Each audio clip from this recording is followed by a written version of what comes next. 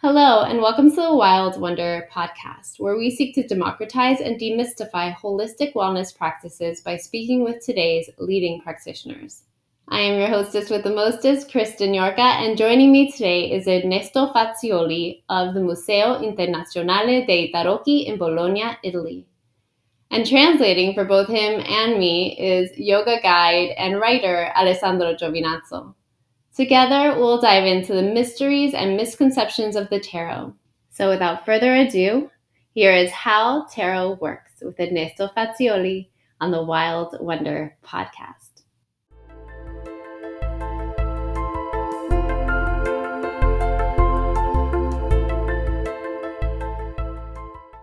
Welcome Ernesto to the Wild Wonder podcast.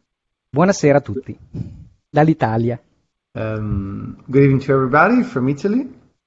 Ernesto Fazioli is the VP coordinator of Museo Internazionale dei Tarocchi. And he's here today to share with us his involvement in the world of tarot, the history of tarot, how tarot can be used for self-care and self-growth, and some common misconceptions when folks first start using the tarot. So, Ernesto, first I'd like to know, what is it exactly that you do with the Museo, which is located near Bologna? La prima domanda è, vorremmo sapere cosa fai esattamente al Museo dei Tarocchi, vicino Bologna, di cosa ti occupi.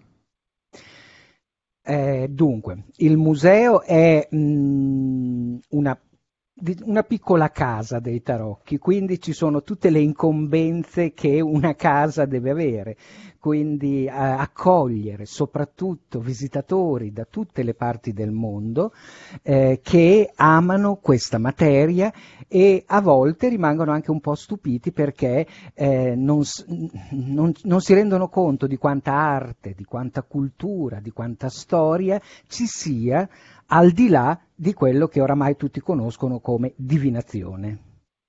Okay, so what it does is the tarot is like a house, like a home for him. So it comes with all the duties like there would be a home. And especially it's designed as a welcome place for all the people coming also from abroad. They have an interest in tarots and they may want to understand more, and especially don't realize how many cultural depth and how many arts there is behind the tarot world. Is there a connection with this area of Italy specifically and the world of tarot? Se ci sono delle connessioni dirette fra proprio la zona in Italia dove tu vivi e dove c'è il museo e con i tarocchi di per sé oppure no? Specificatamente a Riola, vicino appunto a Vergato dove abitiamo, no. Bologna, la nostra provincia, senz'altro sì.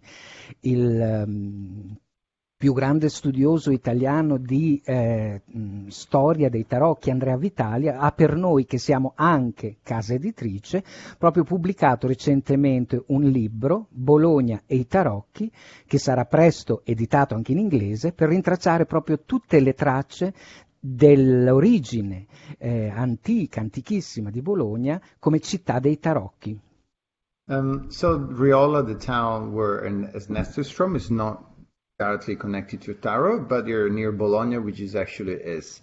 And they have a publishing house, and one of the book they're soon publishing also be translated in English, will create this connection between the history of Bologna and the tarot and its development. So there is like an ancient connection between the city and the practice and the hearts of tarot. What is the book that's coming out? Qual è esattamente il libro che sta per uscire?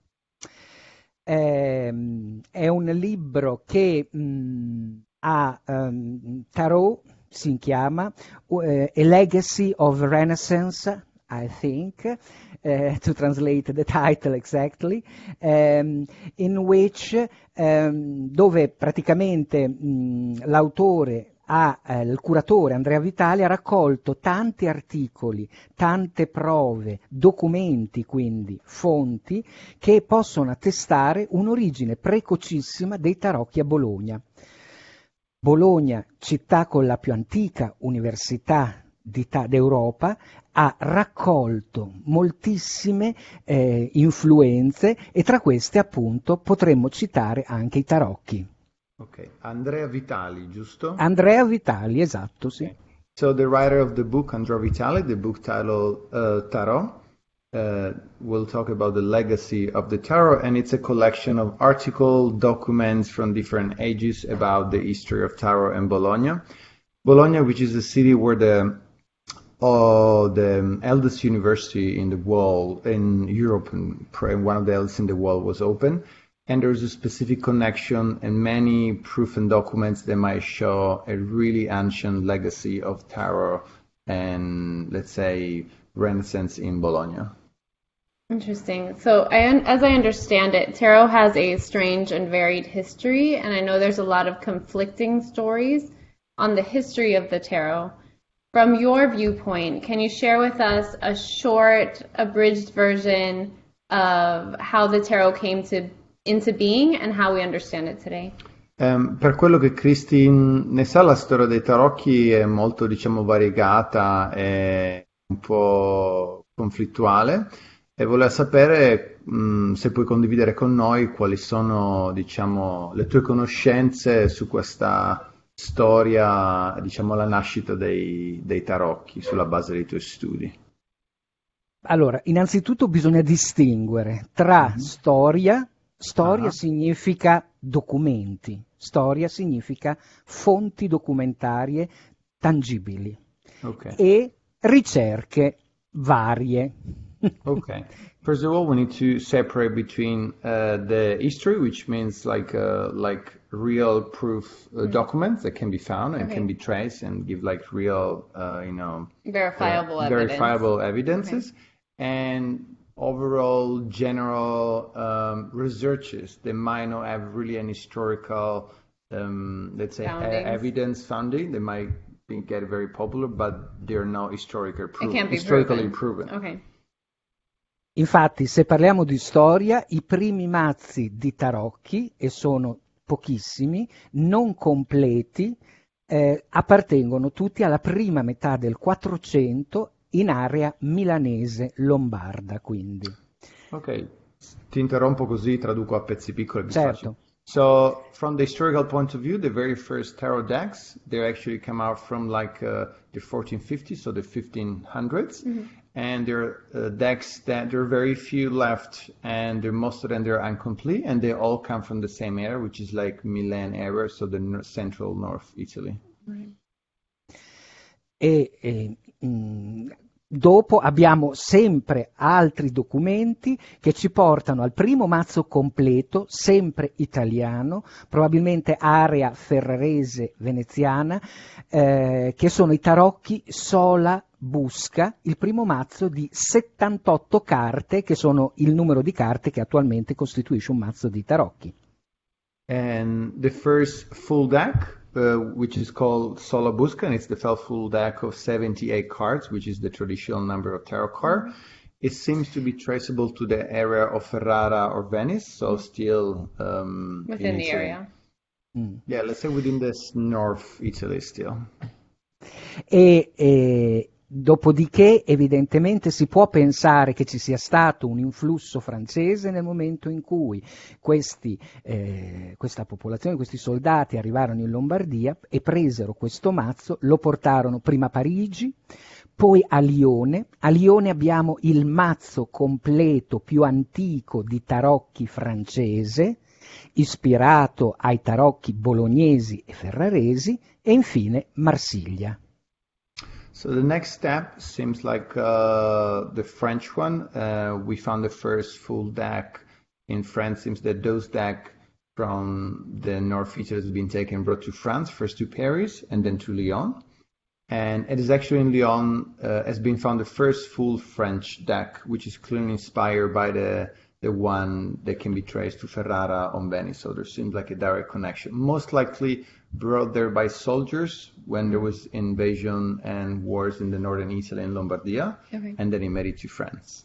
Oh, if I can interrupt for a second, how similar are those French cards to what we know of today as the Marseille deck?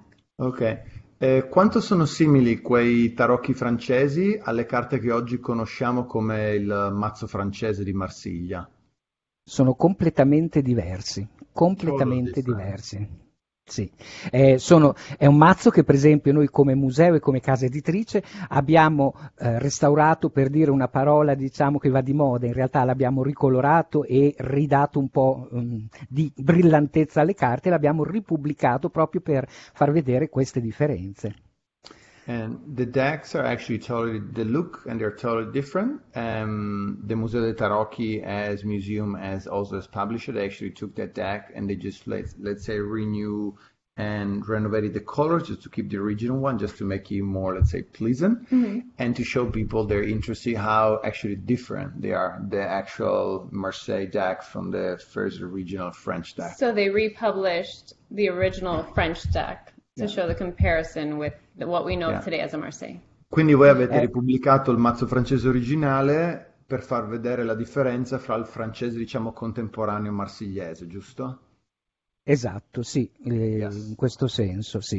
Abbiamo anche ripubblicato, per esempio, ci interessa molto, il museo principalmente si interessa di arte contemporanea, quindi ci sono molte opere originali da tutto il mondo di artisti attuali, però ci interessa anche creare un ponte con quella che è stata la sua storia. Quindi abbiamo per esempio pubblicato anche un mazzo bolognese del 1600 che era da tantissimo tempo che non era in commercio, ecco. The museum mainly focused on actually contemporary artists and contemporary decks. Contemporary tarot artists. Tarot artists, yeah, of course. And so open to all new type of work. At the same time, they try to create to gap the bridge with the ancient time. That's the reason why they publish ancient deck like the French one, and recently they published an ancient deck from Bologna from the 17th century. Poi diciamo che la storia prosegue con la Francia, a fine Settecento, Cour de Gebelin che scriverà un'enciclopedia nella quale dirà che i tarocchi sono di origine egizia, Eliphas Lévy, un cabalista francese, dirà che invece sono di origine ebraica, e da lì si cominceranno ad aprire tutte quelle nuove ipotesi che non hanno una base storica ma che aggiungono materiale di studio per chi ama i tarocchi. Ok, allora ti richiedo solo la prima, mi hai detto, mi ridici il nome in francese così lo posso, la prima opzione? Cour de Gebelin. Okay, so the first, after basically this period after the 18th century, and there's Espredi, and there's like the first studies, and Cour de Gebelin wrote an encyclopedia in which he talks also about the tarots and how you connect the tarots to the ancient Egyptian culture and world. The other one is Eliphas Levi, which instead connects the tarot to the Jewish Kabbalah. And basically from these two, let's say, study or this true theory, then it spreads out all the different theories of where tarots come from or what's the real origin. But Ernesto wants to clarify that all these researches, they don't have real historical value and they're not purely documented, so it's they're not verified. So if we could think of it kind of like a tree, right? Then there's the original tarot that we assume or can be verified started somewhere in northern Italy around the 1400s. Right? So se tu immagini una sorta di albero genealogico, no? Vediamo alla base i tarocchi regionali, quelli di cui hai parlato, del XIV-XV secolo. And then it seems to branch out into these kind of 2 or 3 schools of tarot, each forming its own kind of lineage. E da lì praticamente è come se l'albero si fosse diviso in alcuni rami principali o scuole che poi si sono a sua volta separate e diffuse. And then that leads us to what we see today, all these different cultural and kind of philosophical ideas that correspond to these 3 schools of thought. E da lì poi a tutte quelle, diciamo, scuole o indirizzi, stili contemporanei che si riconnettono uno all'altro. È esattamente così come la vedi tu o come l'hai studiata o cosa vorresti Sì, chiarificare. No, si parte da questa radice, poi si ramifica, ma ci sono tantissime ramificazioni, non ci sono solamente quelle due. C'è chi li vuole nati in Cina, c'è chi li vuole nati in India, c'è chi li vuole nati in Marocco perché c'era un circolo di saggi che non parlavano la stessa lingua, di conseguenza per poter comunicare inventarono i tarocchi, Atlantide, i crociate, ce ne sono un'infinità di Un ipotesi. miliardo. Sì. So there are actually more than just than three branches, but I said to choose one. The two one described are at the beginning. In all these three branches, there are a lot of different variations from like a possibility that the terror were coming from China or from India. Somebody else said it could come from Morocco, where a group of wise men, they were not sharing the same language, they would have created this like a way of communicating through the cards.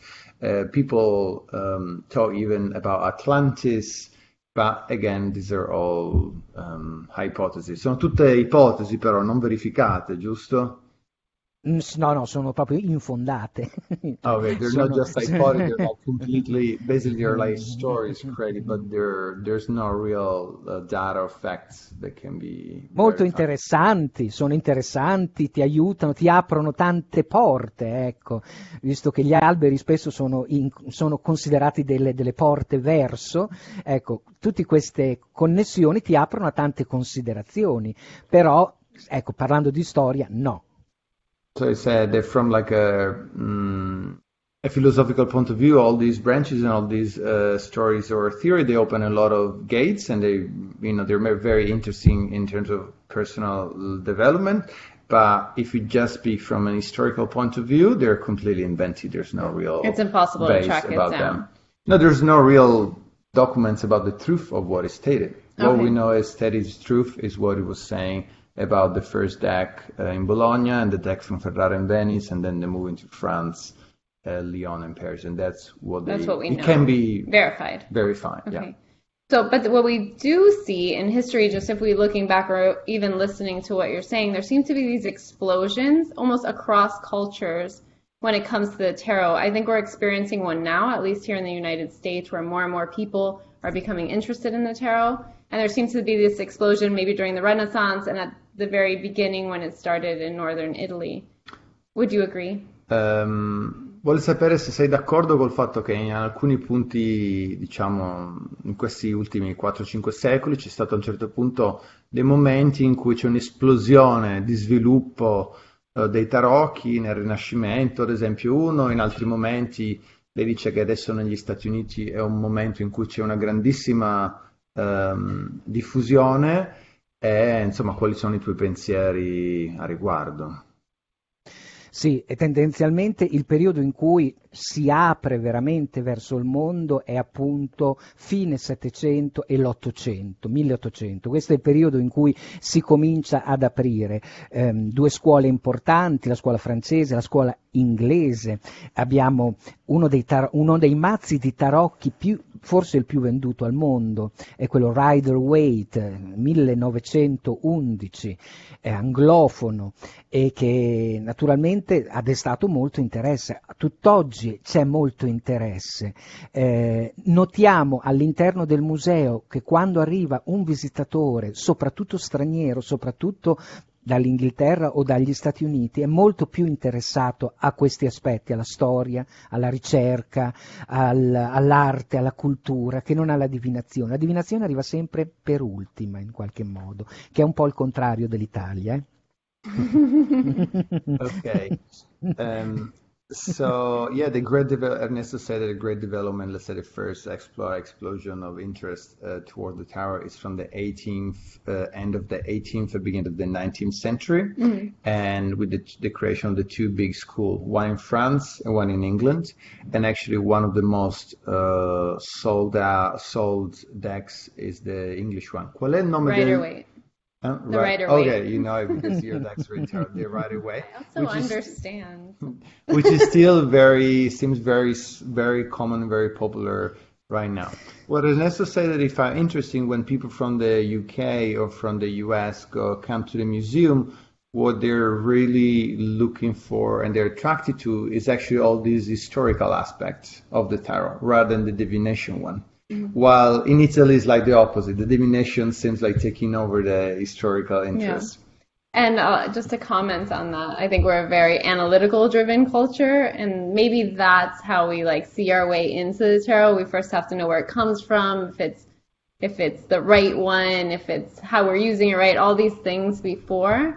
But as a comparison, like when we were studying yoga, I think is similar to how Italians approach tarot in that the historical part kind of came after yoga. You kind of approach it through your body, try it first, and then see if it works for you in the same way that I think what you're saying Italians do. Let's get to the divination part, see if it works, and the history is kind of secondary.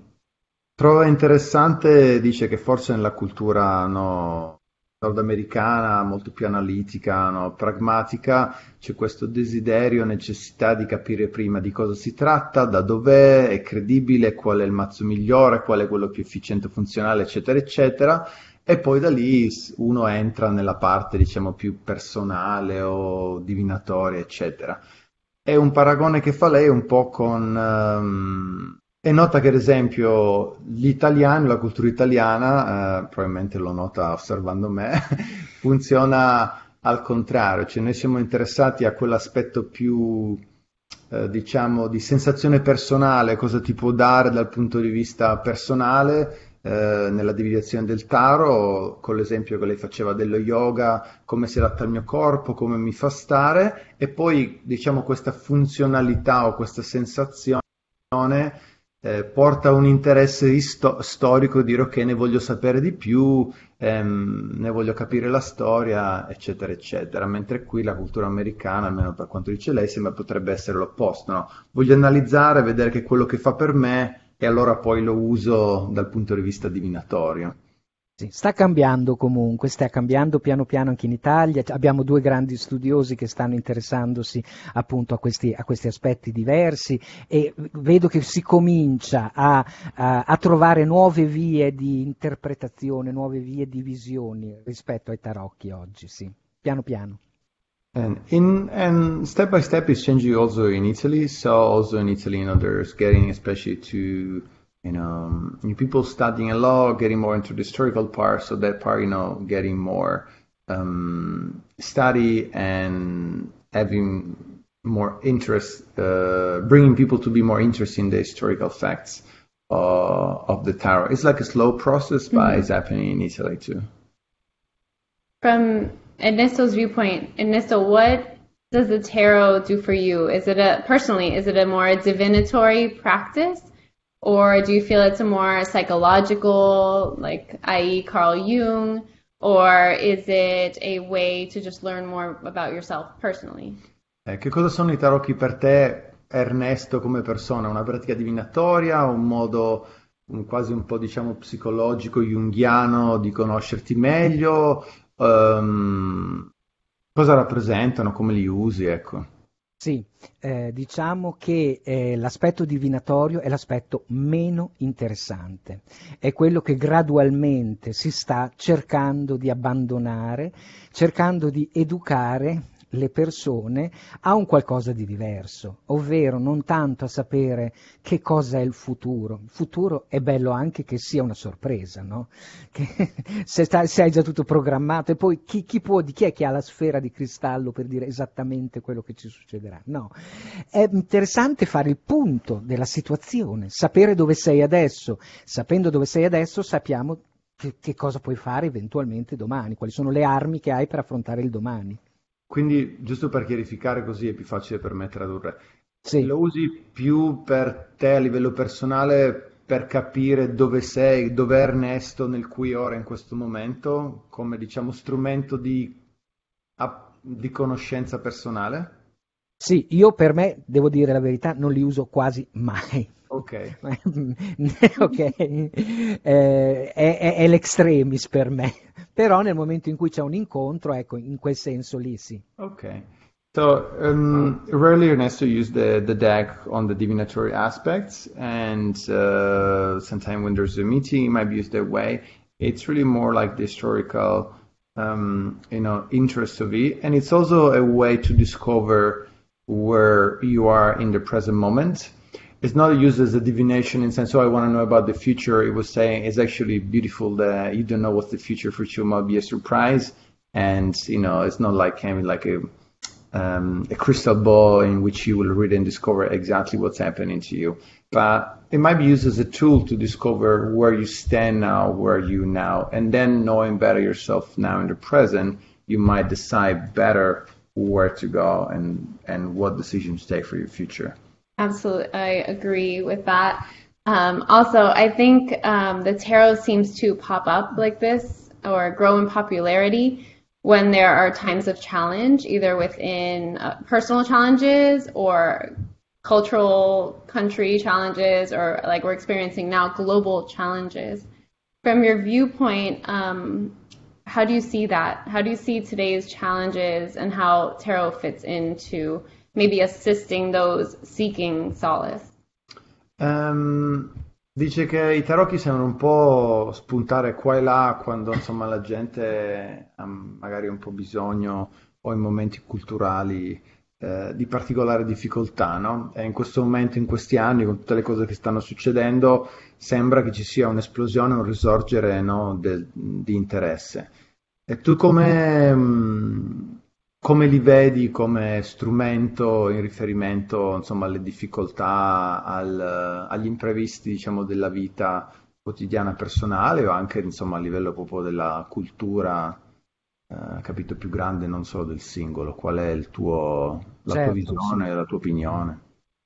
Sì, ritengo che diciamo, un incontro con i tarocchi sia personale, quindi che non possiamo stabilire attraverso i tarocchi le vicende del mondo. I tarocchi servono per fare focus su se stessi all'interno della situazione, quindi per capire quali sono gli strumenti che hai per combattere magari la situazione circostante che ti può far paura, ti può in un qualche modo confinare all'interno di schemi che non sono funzionali alla tua crescita. Okay, so the main use of tarot would be like a personal one, to understand. You can use the tarot to solve the main world issues, but you can use them as a personal tool to understand where you stand, what's your strength in a situation which is challenging, or that might scares you, or puts a strong limitation on you. It might make you aware of what are your strengths and the tool that you have to fight the situation or to bring change in the situation. So it's like a very... Or to accept when we can't. Oppure le dice per accettare la situazione. È la prima cosa, accettare. Yeah, the first thing, like to accept what's happening to you. Well, yeah, just from personal use of the tarot, it's almost to confront yourself with the truth of a situation first that you might be trying to avoid, or it feels like so much that you cannot come into relationship with it on your own. So in that way, it's kind of like a doorway.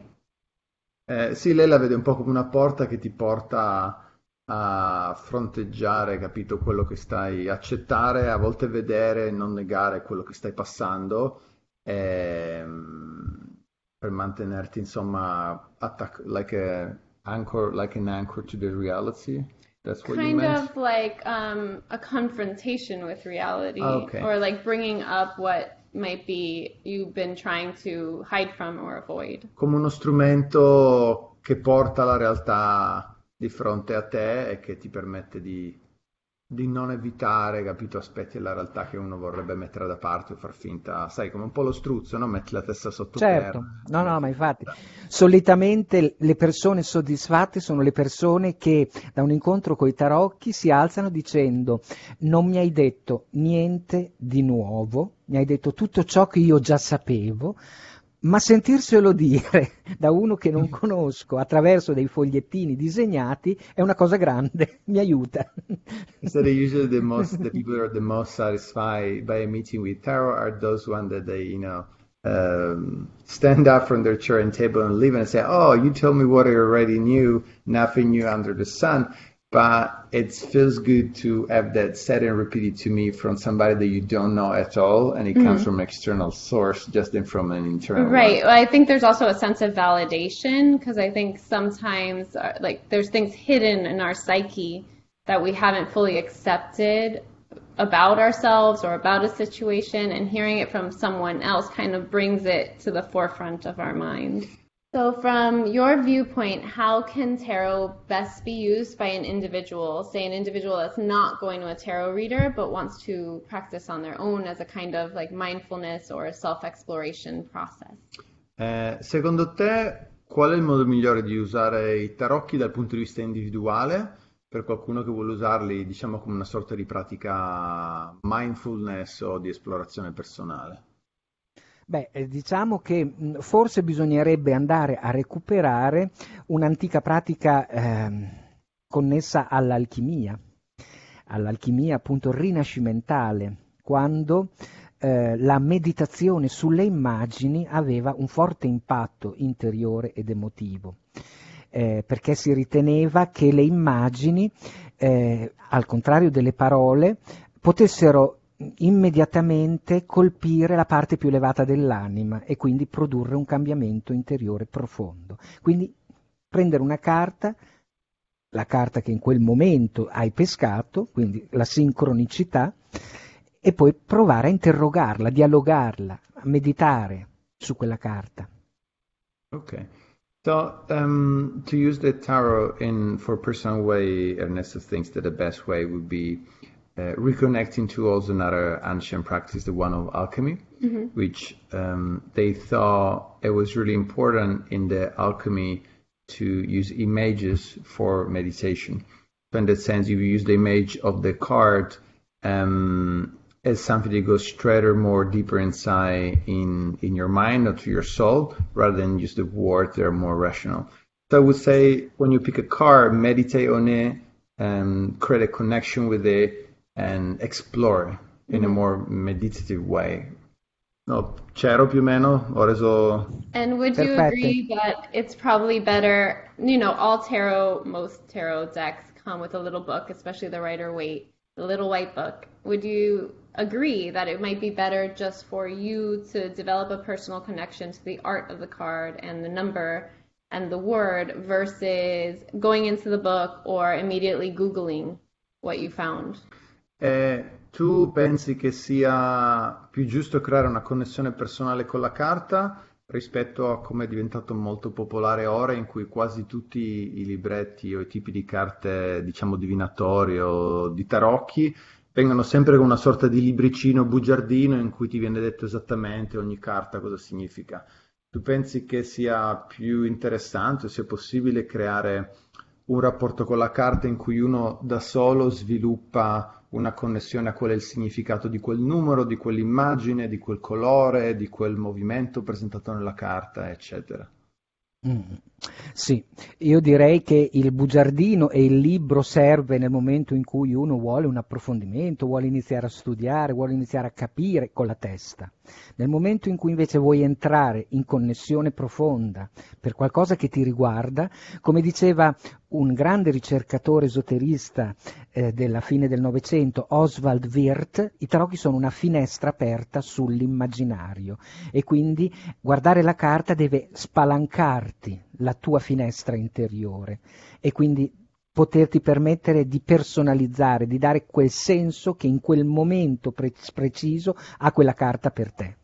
Ernesto says that it's important to use the tarot as a personal window that opens up to your internal landscape and to create this connection with the cards. The booklet, the explanation, it's useful when you want to go deeper and start to study more of it, but it's important that you develop these like personal aspects with the card, which is beyond just the rational mind, what the card means by itself. Just to clarify, so you're speaking to more of a development of intuition prior to a development of kind of psychological awareness of the card.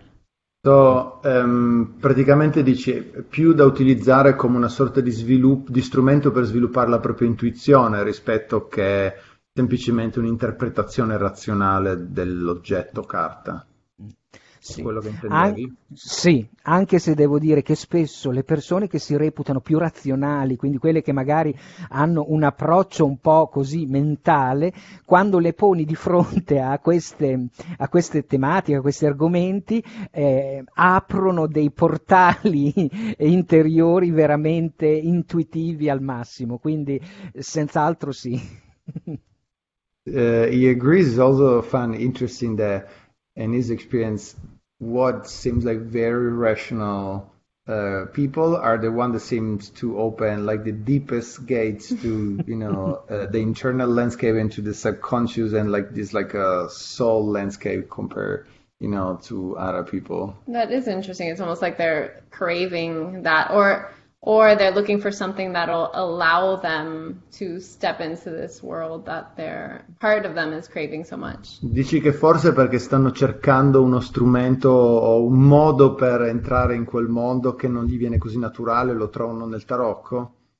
A volte sì, magari il tarocco è uno strumento, non è, cioè ci sono milioni di strumenti, nel momento in cui si approcciano con quello lo utilizzano. Molto spesso anche nei corsi, nei seminari, ci sono delle persone che dicono io non le imparerò mai perché sono troppo razionale, poi sono quelli che invece mettono la quarta e vanno velocissimi con delle bellissime letture.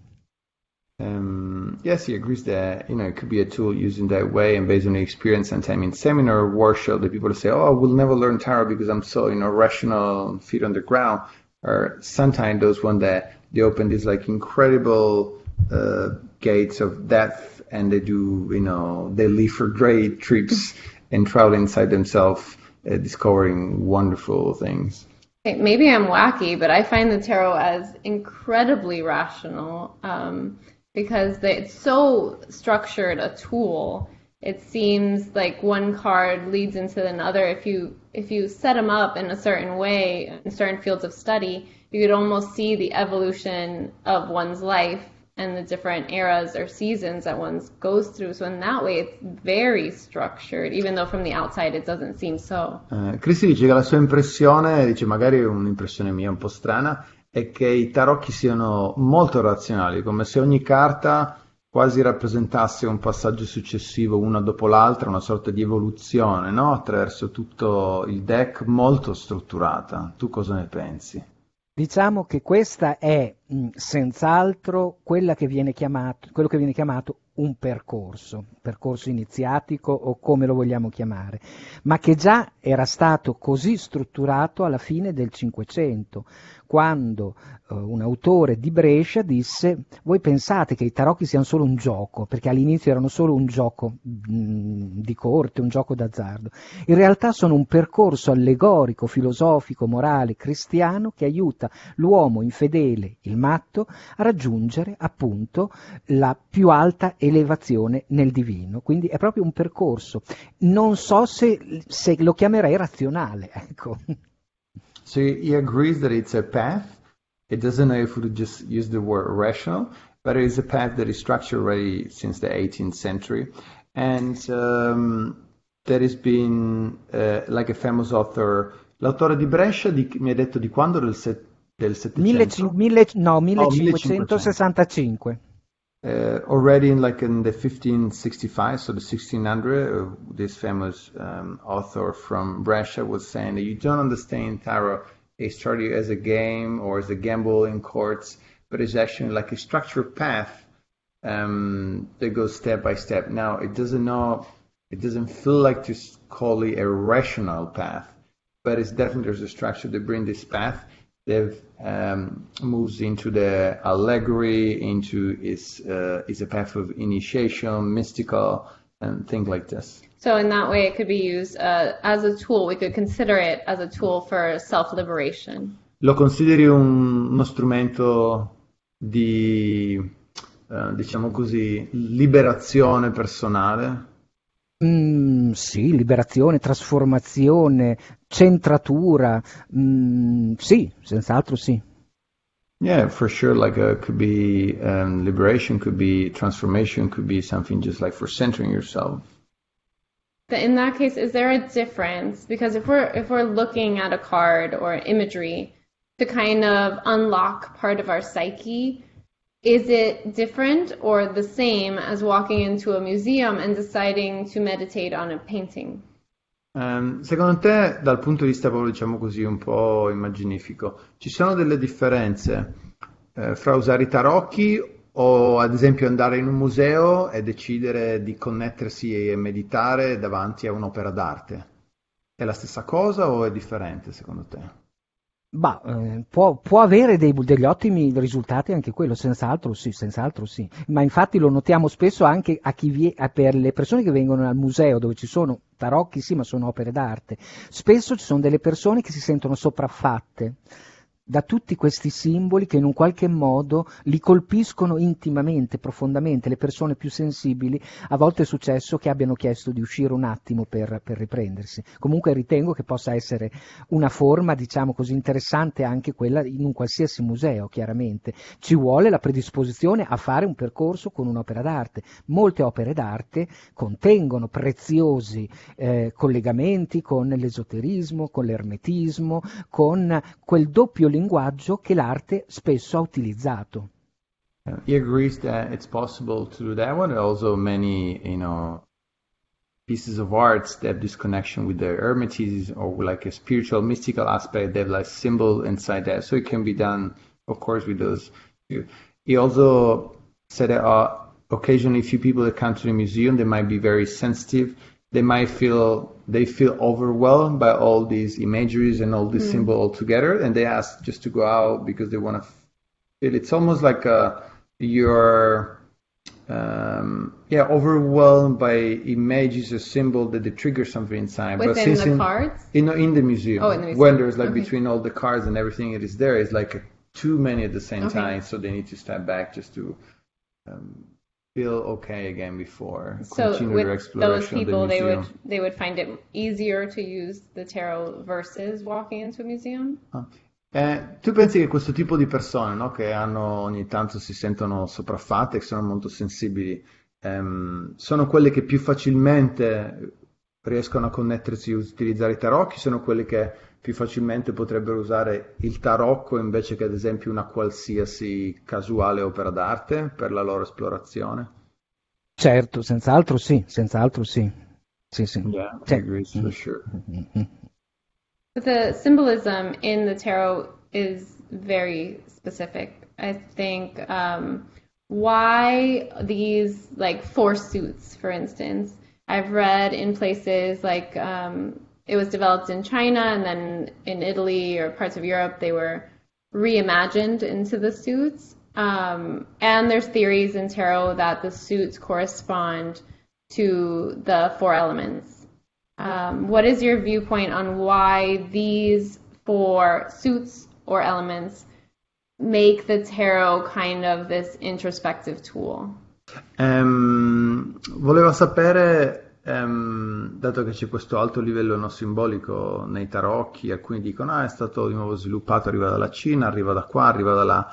I quattro segni, no, i simboli dei tarocchi, che aspetto hanno, che importanza hanno, cosa possono rappresentare? Parla delle coppe, dei bastoni, delle spade e delle denari. Sì, Ok, esatto. quindi, ok. Dunque, noi sappiamo per certo che il mazzo di tarocchi di 78 carte è un mazzo composto da due mazzi diversi, ok? Il mazzo saraceno, che appunto è il mazzo che contiene i coppe, denari, spade e bastoni, che attraverso le conquiste degli arabi ha raggiunto la Sicilia e la Spagna e da qui si è irradiato, è arrivato in Italia e si è aggiunto un quinto seme che saranno appunto i tarocchi propriamente detti. Quindi partiamo da questo punto di vista. Ok. Ti lascio tradurre. Sì, grazie, se no diventa complicato quando diventa troppo lungo. So, the original 78 card decks, we know for sure that actually it's a fusion of two different decks. And an original one where you have the four suits, the classical one, and which originally come from, let's say, Moorish domination. They arrived in Italy, then developed in Italy, Spain, and we made it to the north. And join with a new deck, which is the one with the classic, more like the tarot suit and symbol. Okay. Okay? Benissimo, quindi partendo da questo punto di vista noi non sappiamo quali sono le origini di queste carte, anche qui ci sono moltissime ipotesi. È interessante oggi soprattutto il collegamento che viene fatto tra questi 4 semi e quelli che sono i 4 elementi che nell'antichità erano considerati garanti della vita: terra, aria, acqua e fuoco, che erano quegli elementi poi che si ritrovavano anche nel corpo umano, e quindi una mancanza, un difetto generava malattia, quindi governavano tutto il cosmo. Quindi questo può essere un collegamento interessante, simbolico naturalmente. And so since there's the four suit, they come from this other tradition, and there hasn't been the possibility to discover exactly where they're coming from, since they come from like Moorish and ancient tradition, it's really difficult to give a precise meaning. It seems interesting though, a connection with the 4 elements, which in every ancient tradition, they're the 4 elements of life, which are also present in the human body, which is like air, water, fire, and earth, and Air. Whose imbalances, they might create sickness or etc. And there might be a connection between the 4 suits and these elements. Is there anything else you'd like to say about the elements and how they might help us in this kind of journey of self-exploration? Da questo punto di vista c'è qualcos'altro che tu ritieni importante di questa connessione con gli elementi e si lega al nostro viaggio, diciamo, di crescita e esplorazione personale? Beh, certo, senz'altro sì, perché hanno un'aurea importantissima, elementi poi collegati a anche un concetto numerologico, perché le carte appunto chiamate arcani minori hanno 10 carte numerali e carte che vengono chiamate della corte: fante, cavallo, regina e re, e quindi hanno, diciamo così, un aspetto oltre che simbolico anche numerologico, e quindi sono interessanti anche per via dei collegamenti simbolici. Noi parliamo di fuoco, ma non parliamo del fuoco che accendiamo nel camino, parliamo della passione, parliamo dell'ardore, parliamo del prendere l'iniziativa. It's really interesting, the connection, of course, between the elements and the tarot, these 4 aspects in both of them. There's also the numerological aspect, which is really important, because to the 4 suit then have been added the numerological cards with the number and the symbolisms behind all the number, etc. And the element aspects, for example, Ernesto was saying, we're talking about fire. We don't talk about the fire that you see in real life. It's fire. It's metaphorical fire. So it can be the passion, the fire that you have inside, can be the take action, that type. It's more like the fire energy. Right. Mentre l'acqua, per esempio, rappresenta il mondo emotivo, il mondo psicologico, il mondo sacrale, l'aria, la comunicazione, ma anche la capacità di tagliare quei legami troppo opprimenti che nella vita ci relegano all'interno di schemi obsoleti. E la terra è evidentemente concretezza, stabilità, ricerca di sicurezze. Quindi hanno un'ampia gamma di significati. I simboli sono polisemantici, parlano di tante cose.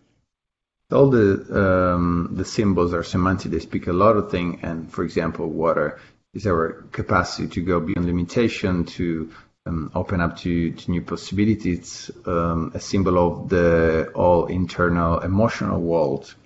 While of course Earth, it's our being true, be here now, be with the feet on the ground. So. And since all this semantic, of course, each of these has a lot of potential meaning that can be explored also because they cross with the numerology, with the other suits, so there's a combination of them. Yes. Going back to the idea of the elements that is present across all ancient cultures, if we think of it in the same way, the idea or the goal, to be very American about it, the goal of the tarot would be to bring these elements into balance. So, è l'obiettivo dei tarocchi, in termini, per usare termini americani, no? Come diceva lei, l'obiettivo, quello di portare equilibrio negli elementi? A volte è anche necessario creare squilibrio in realtà, shakerare un po', perché ci sono molti schemi che magari ottundono e quindi in un qualche modo non fanno entrare niente. E quindi sì, serve per equilibrare, ma a volte bisogna prima dare Quote. un'opera energica, sì, esatto. Yeah, you can use the tarot as balancing of the different elements, but you can also use them in a different way. Sometimes people that don't need balance, they actually need to be shaken off then to be able to rebalance. So to bring more energy, disrupt, certain boundaries or things that limitates you. So in that sense, it can be used in very different ways. It's like the idea that new things are born of chaos, right? Secondo te è un po' l'idea che le cose nuove nascono sempre dal caos? Il caos genera sempre qualche cosa di nuovo, anzi, a volte bisogna fare casino proprio. Yeah, chaos always, generates something new. Sometimes you need to make a mess to have a new results. Agreed. And I think we're very good at that as in any Western culture. Maybe Italians are better at it than us. But I think what tarot also does, and what you're speaking to, is that we've become such a linguistic or verbal culture, all in Western culture, that I think it kind of, at least for me, fills in the gap that's missing. It allows me to access different parts of myself that I can't explain either to another or to myself through words. The concepts are so large. So this like a symbolic aspect, scusami, questo aspetto simbolico, Christine stava dicendo, dato che le culture occidentali sono diventate molto verbali, non linguistiche e razionali, lei lo trova per esempio per se stessa un modo di riuscire a mettere in comunicazione parti diverse, riuscire a esprimere a sé o a qualcun altro cose che non riuscirebbe a esprimere con il linguaggio, la parola normale. Sì, penso anch'io. Noi parliamo troppo, oggi parliamo troppo ovunque, dappertutto, Facebook, Instagram, e non parliamo più di noi, non ci incontriamo più in questo senso. E allora a questo punto consiglio una lettura che credo senz'altro sia stata tradotta in inglese, che è Il Castello dei Destini Incrociati di Italo Calvino. Sì. Dove si narra di un gruppo di persone che si perdono in un bosco, arrivano a un castello e quando entrano nel castello non riescono più a parlare, hanno perso l'uso della voce, per cui comunicano le loro storie attraverso delle stesure di tarocchi. Non lo ricordavo questa parte.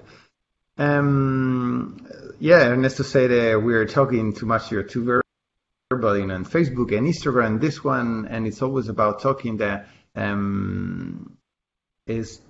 it's too much. And in this sense, there's a famous Italian writer, probably one of the best, most famous writer of the 20th century in Italy, which wrote a book which is called Castello dei Destini Incrociati. Now, I don't know exactly the translation in English.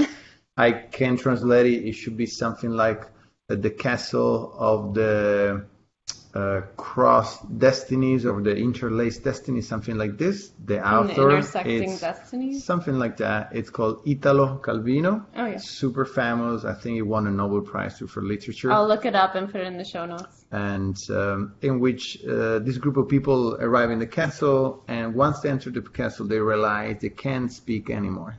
So their mouth won't pronounce word. So the only way they can communicate to each other is using tarot. And so with this use of tarot, we've spoken about all the many benefits when we use it correctly.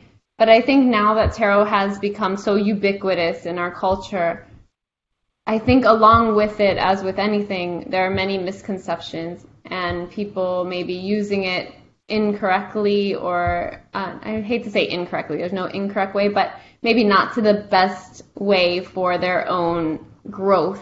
I would love to know, in your opinion, from seeing people coming to the museo, what's the biggest misconception when it comes to learning about and using the tarot? Dato che adesso c'è stata questa esplosione di tarocchi e a volte magari non sono utilizzati nel modo migliore dal punto di vista personale, basato sulla tua esperienza, sull'esperienza al museo, la gente che viene, quali sono, diciamo, i falsi miti o diciamo questi aspetti interessanti, un po' farlocchi con cui hai avuto a che fare, ecco. Sì, diciamo che oggi ci sono molti lettori di carte, come io li chiamo. A volte basta fare un corso, leggere un libro e sei già in grado di curare il mondo. E quindi sì, oggi c'è veramente c'è troppi personaggi che un pochino giocano su questo aspetto. Detto questo, evidentemente, ancora ci sono dei retaggi legati al concetto non solo di previsione del futuro. La prima domanda che ti fanno è: ma ci prendono? Punto interrogativo. Ecco, questo è un preconcetto, non ci prendono, oppure non ci credo. E non c'è da crederci perché non è una religione, ecco, quindi non devi credere nei tarocchi, ecco, in questo senso. A me qualche cosa di buffo è capitato, senz'altro sì, nel tempo, ed è capitato, sì, sì. Legato proprio a questi preconcetti, sì. Ernesto Sanders, yeah, a lot of, now you just do a small course or you read a book and you can become like a card reader, how to say, and, a card reader can heal the whole world and the whole planet. And so you hear some people say, oh, but do you believe tarot? And I said, there's nothing to believe. Tarot is not a religion, is a tool. So there's a lot of strange things happening. Hai in mente un episodio o uno di questi casi, insomma, abbastanza comune, no? Senza andare su come la gente vede in maniera sbagliata o incorretta o basata, sai, un po' sui miti che corrono in giro, sì, come sì. si usano, su che cosa sono i tarocchi. Certo, naturalmente chi è molto religioso li ritiene un'opera che non deve essere sondata, ecco, quindi questo è un fattore. Oppure c'è chi pretende attraverso loro di ottenere azioni che vadano a modificare la realtà degli altri, quello che si chiama comunemente magia. Ecco. Okay, so the two main aspects that are probably the most common is like people that are really religious, they use tarot. And because it's not something they can use as an exploration tool. And well, it's also explicitly forbidden in most religions, yeah. Mm-hmm. And the second one is those people that believe tarot, it can be used to transform and manipulate, let's say, the matter of reality to really influence what's almost like a transformational tool, but not personal, like to influence what's happening in the future. Okay. And yeah. Well, from that viewpoint, it's not a religion, but do you think, in your opinion, do you believe you have to believe in God or a higher being or some kind of spiritual whatever you believe in order to practice tarot? Credi che, per quanto non sia una religione, per poter praticare e utilizzare i tarocchi c'è bisogno di credere in uno spirito superiore, in una divinità o in qualcosa, diciamo, di superiore o no? O cosa credi, ecco? Direi che l'importante è sentirsi, come si dice, parte comune di un unico aspetto della realtà, quindi una spiritualità di questo tipo per me è più che sufficiente, è inutile andare a credere in questo, in quell'altro, sopra o sotto, puoi credere in quello che vuoi. Noi abbiamo corrispondenti in India che quindi evidentemente hanno un tipo di spiritualità diversa, in Nuova Zelanda, negli Stati Uniti, in Europa, in Africa, quindi sono tutti aspetti diversi e diventa, ecco, il tarocco in questo caso diventa la spiritualità che unisce. You don't have to believe in anything specific, probably beyond the fact that we are all part of some kind of, reality or connection.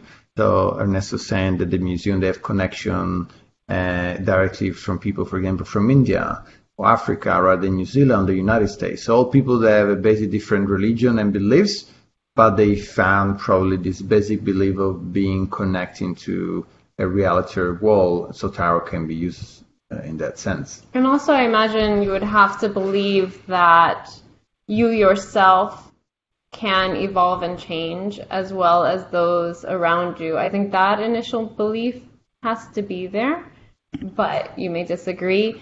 in order to engage in a practice like this? Magari sei d'accordo o no, lei ritiene che la credenza, diciamo, alla base, perlomeno la pratica dei tarocchi, sia che ci sia la possibilità di cambiare, di trasformare, no? Che il percorso sia possibile, altrimenti diventano inutili. Certo, evidentemente è un percorso evolutivo, è l'evoluzione dell'essere umano, quindi l'evoluzione comporta cambiamenti, comporta fratture, rotture, deviazioni, ritorni, senz'altro sì. Yeah, for sure, I agree with you. And any path involves transformation, breaking a pattern, change of direction, going back, etc. So it's a transformation path.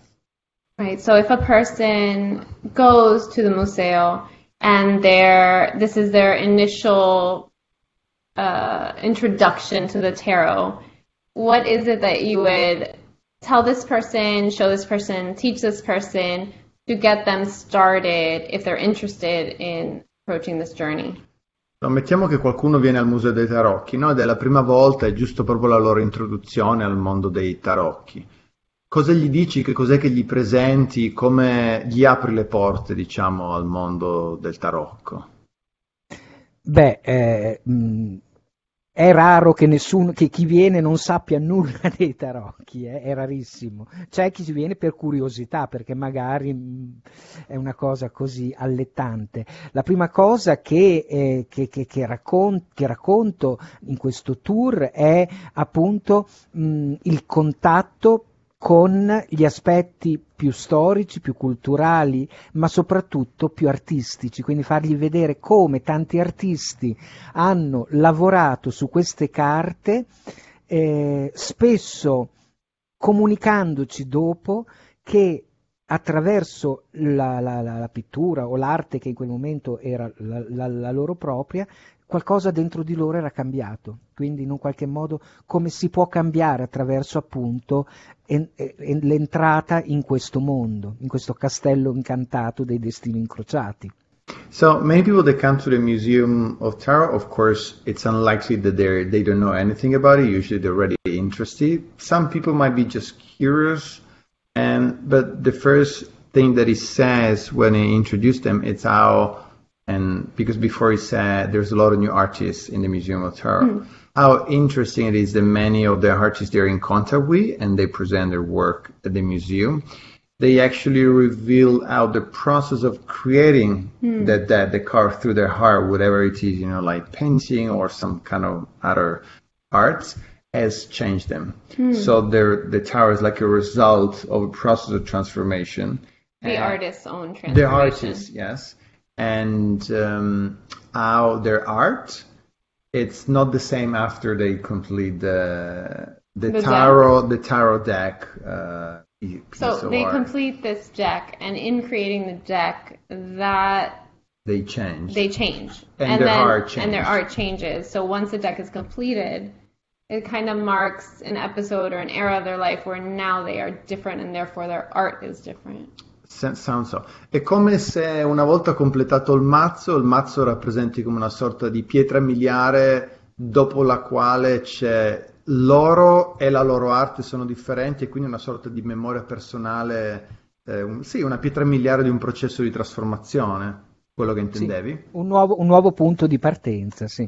Yeah, like a new starting point. And so by telling the visitors to the museo these things, this transformation of the artist, how does that help the visitor then engage with the tarot in a different way?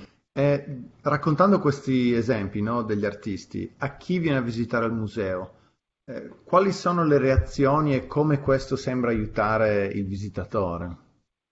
Beh, diciamo che tendenzialmente il primo impatto, come dicevo prima, a volte è molto forte, perché il museo non ha sale grandi, ha sale piccole, quindi ci si sente completamente avvolti, ci si sente completamente raccolti all'interno di questa struttura e spesso vedo che la sensibilità diversa di ogni visitatore si ferma proprio ad osservare magari una opera diversa che è quella che gli racconta qualcosa, ecco, al di là di, cioè io sono semplicemente, come dire, il cicerone, quello che guida, ma poi vedo che ogni persona prende le sue strade, ecco, prende le sue opere, fotografa solo alcune cose, che sono quelle che lo colpiscono di più, quindi è interessante vedere anche come osservatore quali sono le opere che sono interessate per quella persona. So the visit a museum often is pretty intense for people because they have small spaces. So Almost like womb. Like. you're almost womb or enveloping like tarot and symbology everywhere. So this one reason why some people might feel a little overwhelmed. What is interesting, as Ernesto's saying, is that often people, they seem to be attracted by very specific artists or certain type of cards, but not others. So they might spend more time looking at a certain deck rather than another, taking photo only a few things, not just in the overall general museum, but it's like something connects them and attract their attention. And in this sense, his role, of course, after the introduction, is more like kind of like an open guide, which becomes to be an observer and see how people connect to certain cards or decks rather than other. Probably found the connection. And funny enough, sometimes they found this connection or taking photo or spending a lot of time on some art that not necessarily is the most beautiful, because you can say honestly, the material that they have is like the most wonderful, but they for some reason trigger something in them. Okay, so in that way, there's no one path for any one person, even if the tool they have chosen is the tarot. È come per dire che nessuno ha lo stesso percorso, no? Anche se lo strumento è lo stesso per tutti, quello dei tarocchi, in realtà i percorsi sono infiniti, no? Sì, e anche le visite al museo sono tutte una diversa dall'altra, benché abbiano uno schema comune, però secondo le sensibilità delle persone poi ti portano loro verso qualcosa di diverso. Yes, he agrees. It's personal, and even this reflects in the visits at the museum, because they have always something in common, a visit, and there's a kind of structure, but then based on what's happening and the sensibility of the people, then the tour takes a different path or change, and so it's an experience very different anytime for him too. Yeah, and as we reach the end of this podcast, we're not yet even at the tip of the iceberg of the tarot journey, so I would love, Ernesto, if you could share with our listeners how they could continue this journey through the museo or through you, either online or when they can travel to Italy to see you in person. Siamo alla fine, abbiamo giusto neanche coperto la punta dell'iceberg, no? Del mondo, della storia, della scoperta dei tarocchi.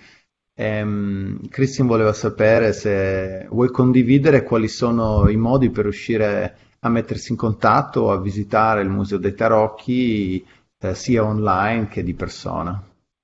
Ok, il Museo dei Tarocchi è innanzitutto un sito che è appunto museodeitarocchi.com, dove c'è un po' una panoramica veloce del nostro museo.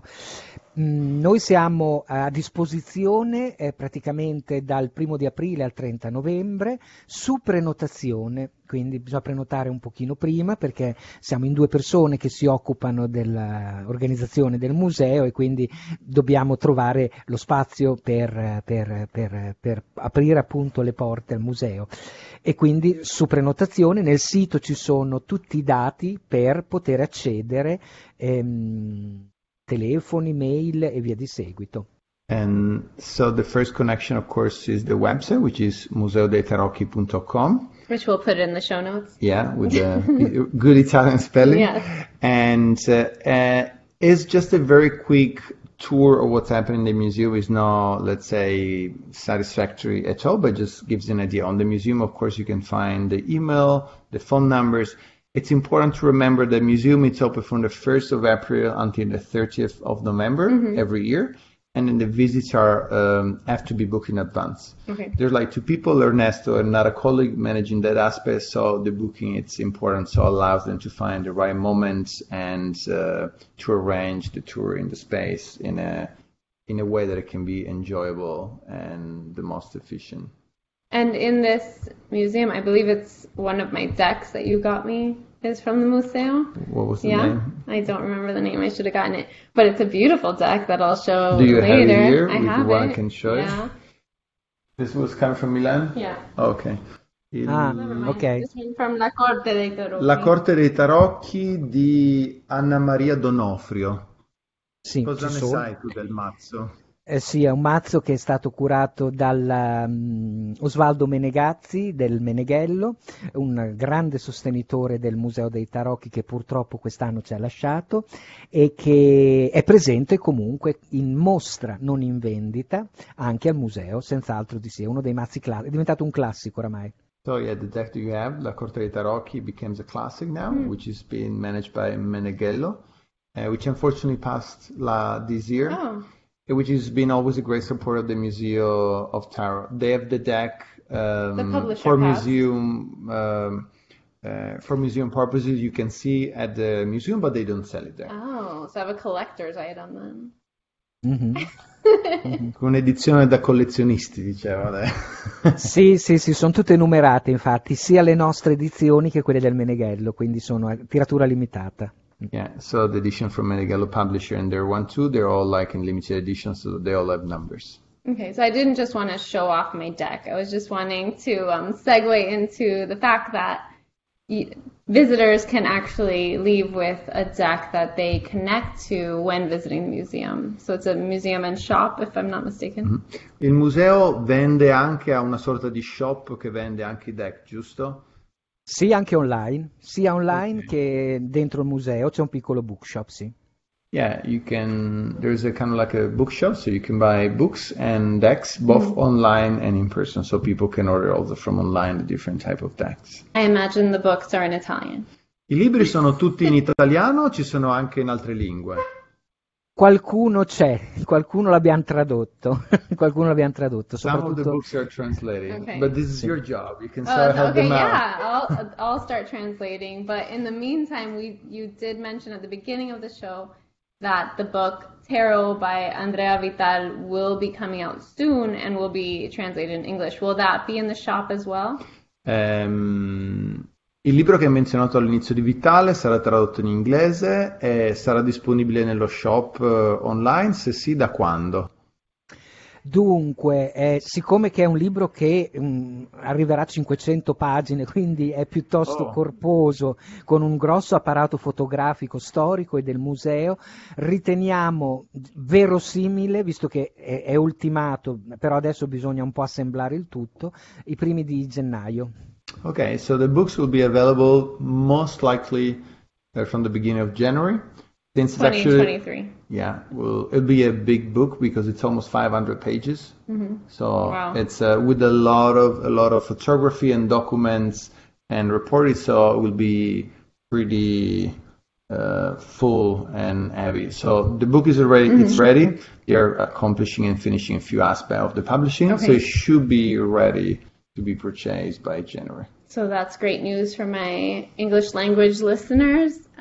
Sarà preceduto da un crowdfunding, quindi okay. si potrà preordinare, penso, da settembre in avanti. Okay, so it'll be anticipated through a crowdfunding, so you Okay. can probably pre-order starting from most likely September after summer Okay, in, so in advance. we'll make an announcement to listeners when the crowdfunding is available, when Ernesto lets me know. E facci sapere quando il crowdfunding inizia, che così Cristi nel suo podcast lo farà sapere a chi è interessato, poi vi aiuta a spargere la voce. Grazie tante. De nada. And just a note for my listeners, please go to the website that will be in the show notes. Any notes we've mentioned will also be in the show notes, so you could keep in contact with Ernesto and the museum. So otherwise, thank you so much, Ernesto, for your time. We've learned so much, and I've so enjoyed our conversation together. Grazie mille. Tu. Grazie, and grazie amore for being here as our translator, Alessandro Giovinazzo. Un grande traduttore. And that was episode 36 of the Wild Wonder podcast. We hope you enjoyed it. And if you did, consider becoming a Patreon supporter at patreon.com patreon.com/wild wonder. Patreon subscribers get instant access to our book club, past private posts, our private Discord group, and more. To join, visit patreon.com/wild wonder. That's patreon.com/WILDWONDER. Thanks again, and I'll see you next time in our September episode. To be the first to know when episodes are released, remember to follow or subscribe. See you then.